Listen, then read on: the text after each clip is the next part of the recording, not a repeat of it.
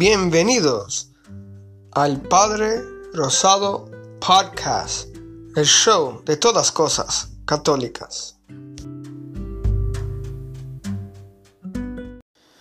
Bueno, cuando estaba editando este episodio, yo no sé qué pasó, tuve un problema técnico sobre el estudio bíblico que habíamos grabado, no va a estar disponible, pero nos hicieron una pregunta sobre Jueces 11 y por qué es que hay un sacrificio humano ahí, y lo que sigue ahora va a ser la respuesta a esa pregunta.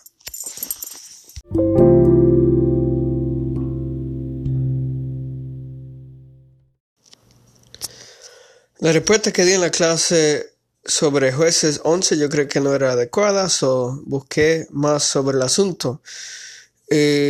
La Conferencia Episcopal de Estados Unidos en su sitio web tiene el siguiente comentario en Jueces número 11.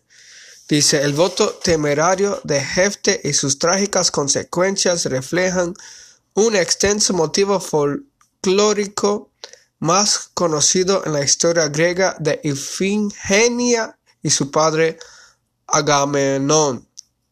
El sacrificio de los niños fue estrictamente prohibido por la ley mosaica, y ahí tiene como ejemplo Levíticos 18:21, 20 versículos 2 a 5.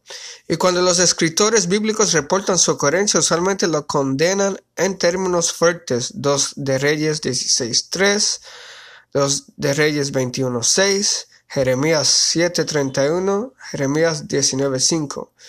En este caso, sin embargo, el narrador simplemente graba la vieja historia, no ofreciendo ningún comentario sobre la culpabilidad del gesto extremo de Jefté.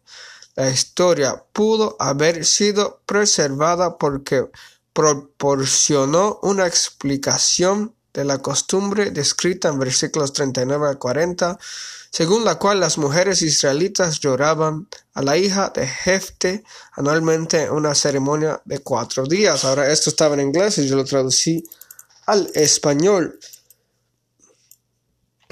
Encontré un comentario que no era católico, que decía, este fue el comentario católico. Después conseguí un comentario no católico que decía que tal vez no mataron a la hija de Jefté, sino que lo que pasó fue que su virginidad era el sacrificio. Y había un comentario de los judíos que también decía que no la mataron, pero la escritura dice claramente, y él hizo como había prometido. Y aquí, en la versión católica, no dice nada al contrario. Pues espero que eso sí fue una mejor respuesta a la pregunta. Padre Rosado Podcast está disponible en Anchor.fm, en fatherrosado.com, en Spotify, en iTunes, en Google Podcast y en otros sitios de internet que distribuyen podcasts. Escúchenlo en su plataforma favorita y compártelo con sus amigos y familiares para traer la gente a Jesús. Que Dios los bendiga.